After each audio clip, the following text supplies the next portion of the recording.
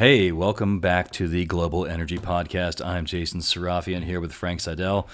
Glad to have you back for another episode. It's been a second since we recorded. We have been on the road out and about, and also we had some technical difficulties we worked with for what would have been our second episode. But here we are doing it live. So, Frank, how are you today? I'm doing excellent, Jason. How are you? Not so bad. We're going to get a day without precipitation, I think, so it's pretty exciting for everybody. Although I don't know if some places in the country can say the same. However, some reports just came out, jumping right into it, as you've got there in front of you, about the top oil-producing counties in America. You want to hit me with some of those? What are our top five oil-producing counties in America? About the states to begin with, and then we'll... Okay, that sounds like a fantastic idea. So... I need to reference where this is coming from, but the top oil-producing states are, and this is numbers reflect January 2009 production.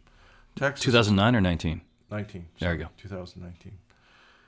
The top oil-producing states in million barrels per month.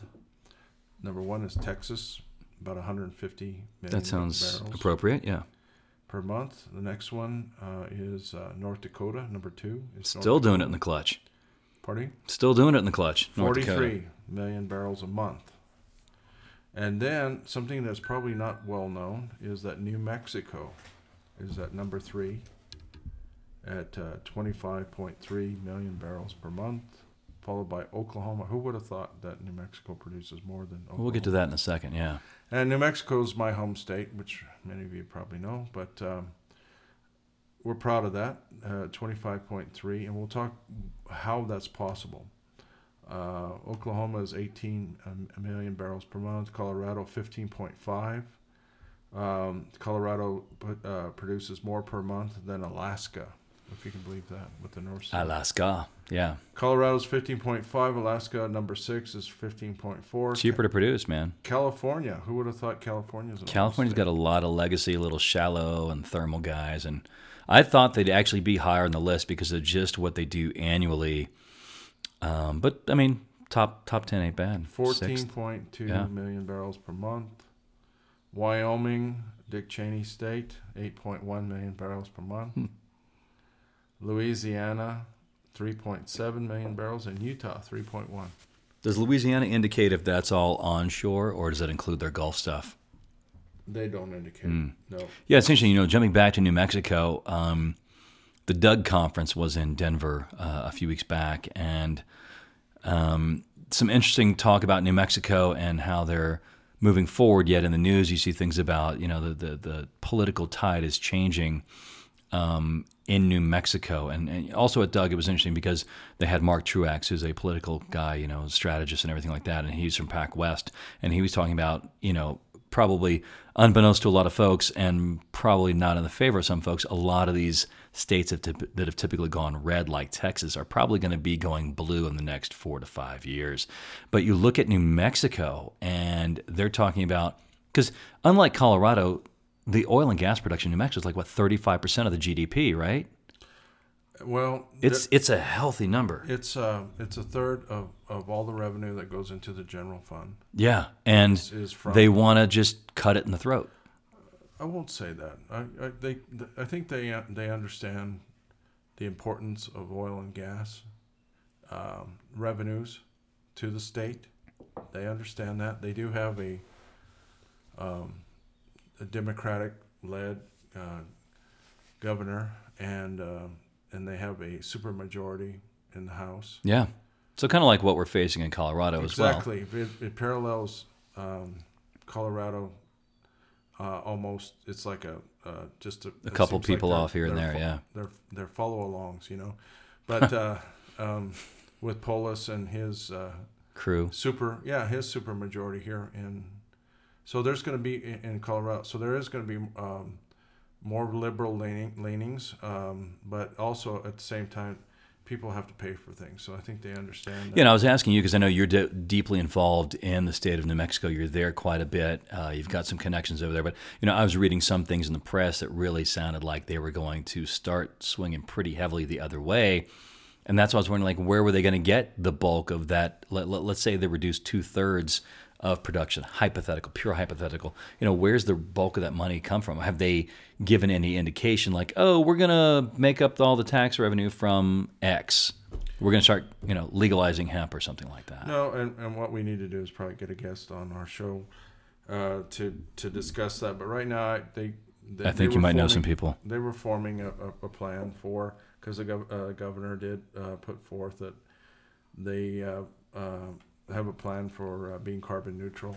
Correct, yeah. And I forget what the date is that's supposed to happen. But getting back to these counties, now that we talked about the states, the number one producing county in the United States is McKenzie County in North Dakota, and it comes in at 17.3 million barrels per month. Wow, so even above the Permian. Wow. Yeah, so that's just an individual county. Now we're talking counties. We're getting into some granularity. And, anybody that's worked North Dakota. Ladies and gentlemen, Frank is acting right now. Oh, yeah. Action.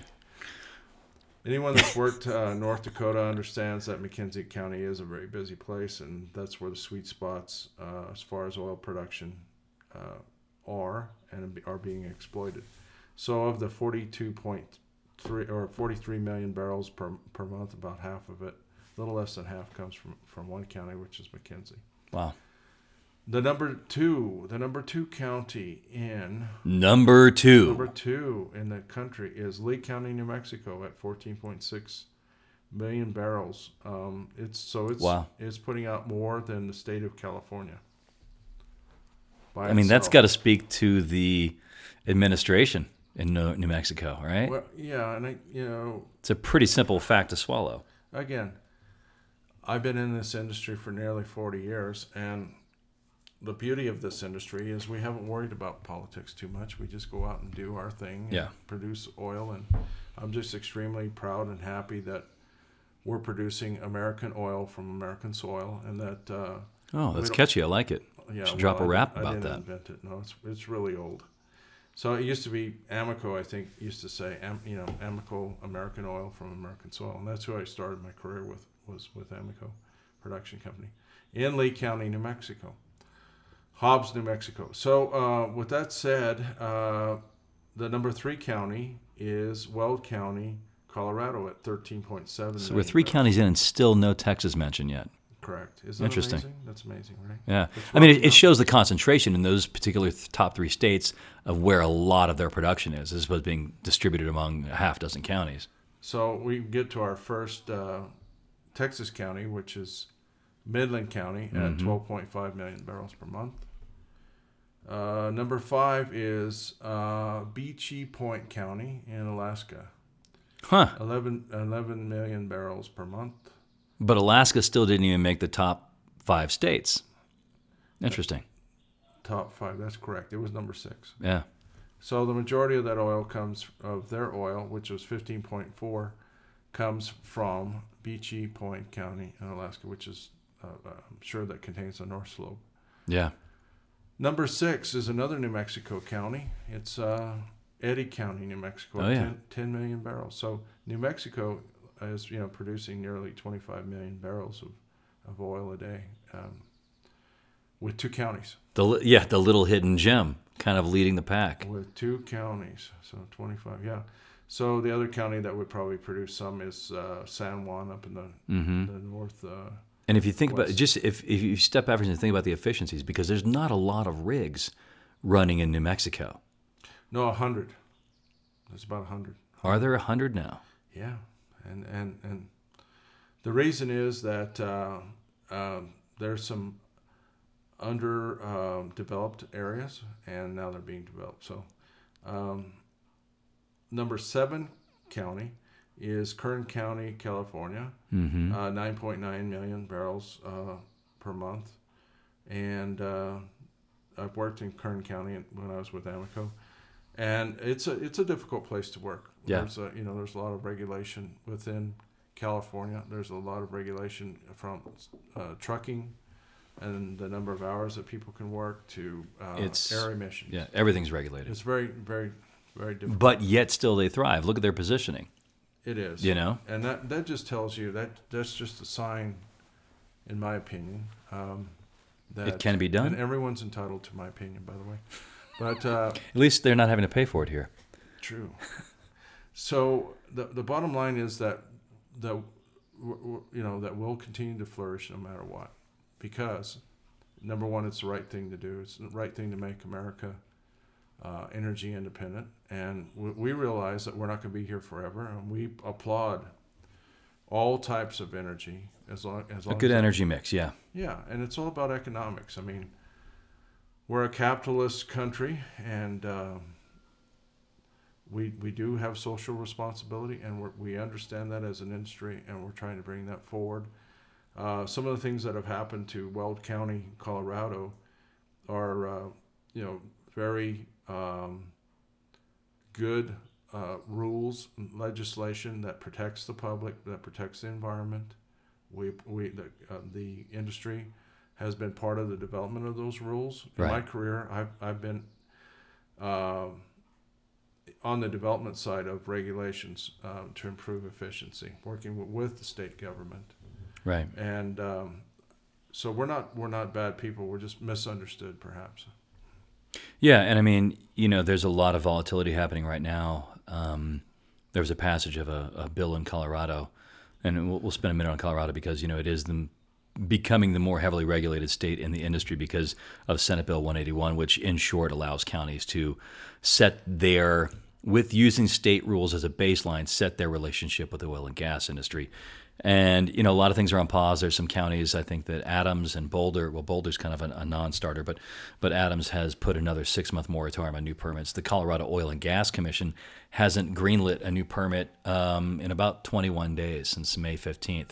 So they're trying to figure out all the pieces. And, a lot of people are freaked out, but at the same time, I think there's only a handful of companies which are totally exposed to this new 181 bill. The guys that are just drilling around your Broomfields and Boulders and everything like that are going to face repercussions. But folks that have a diverse mix as far as lease holdings, Weld counties and things like that are going to fare a little better. And I think overall it'll be fine. At least now we know kind of what the rules are on the table to some extent, because you know where to spend the money, you know where to put your efforts. Other ones that were non-starters, kind of like, we'll use Boulder County as an example, that ship has sailed. And if you've got assets there, hey, drill up what you can if you're allowed, and then it's time to move on.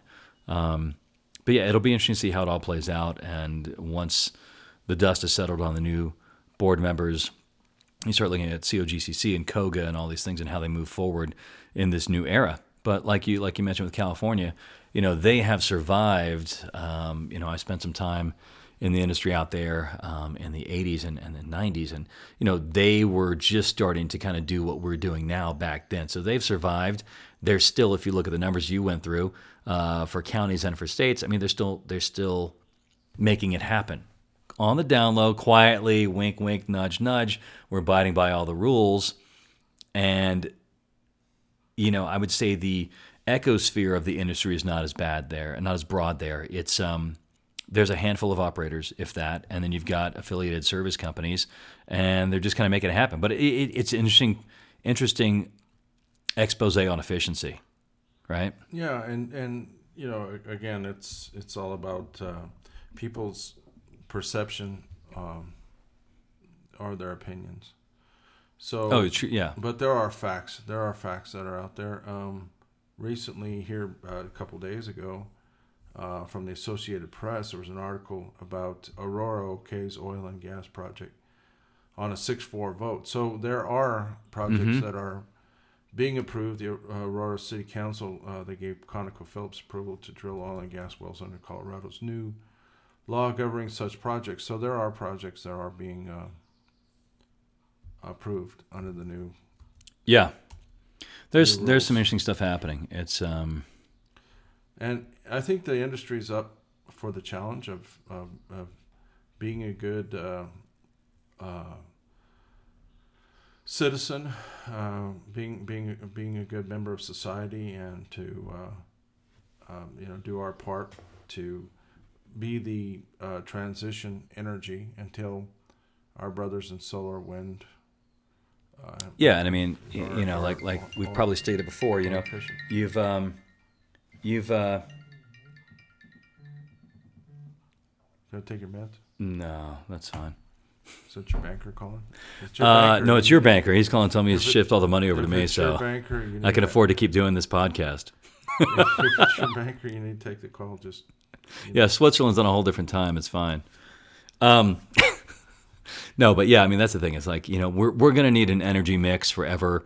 That's the way it goes. And quite frankly, as it goes right now, you can't have wind and solar and all these goodies without the oil and gas industry. So we've all just got to, you know, who said it best? Can't we all just get along? Was that Rodney King? I think we'll invoke old Rodney here. You know, we need to figure this out together. And if you look at the big majors, your Exxon, Chevrons, they know that, and that's why in the BPs they've been developing alternatives and then the synergy of alternatives for a number of years now, and that's the smart play, you know. And whether you're looking at it from a moral perspective or a regulatory, political perspective, it's the future. So we just need to figure out how to work with it. I drove a really sweet Italian electric car the other day, by the way. well, what was that? It's called Electromechanica, something like that, and it's called the Solo, and it's a one-seater car with 2 doors. And it's got 3 wheels, so 2 in the front, 1 in the back. It's got like a little baby trunk. You can probably fit like a, 75-pound dog in, and that's about it. But it is crazy because while the braking is kind of shoddy and needs to be worked on, the acceleration's pretty quick, and you don't want to get hit by a Hummer. But it's a cool little thing to zip around. Like if we had, Europe could get away with it, right? But a buddy of mine has a company, and so these are his promo cars. He's got 3 of the first 50 in America. And I'll drag up a picture. These folks can't see it, but I'll show you. And that's the thing. I mean, when I visited Florence and a lot of other really cool. Yeah, exactly. Yeah. A lot of what he's showing is a 3-wheeled mini vehicle, and again, you don't want to be run over in it. But if you're just going from within 50 kilometers of where you live, Yeah. it's awesome, and then it's easy to park on those. Super easy. Or even if you took ancient a streets, downtown core, like a central business district, and you only had vehicles like that, I mean, who's dropping off outside of delivery trucks? I don't know. It's an interesting thought, but I think that's it for this episode. We will come back at you with some more global energy insights on the next Global Energy Podcast. And until then, take care of yourselves. Thank you. And we'll talk to you later. Thanks for tuning in. Bye now.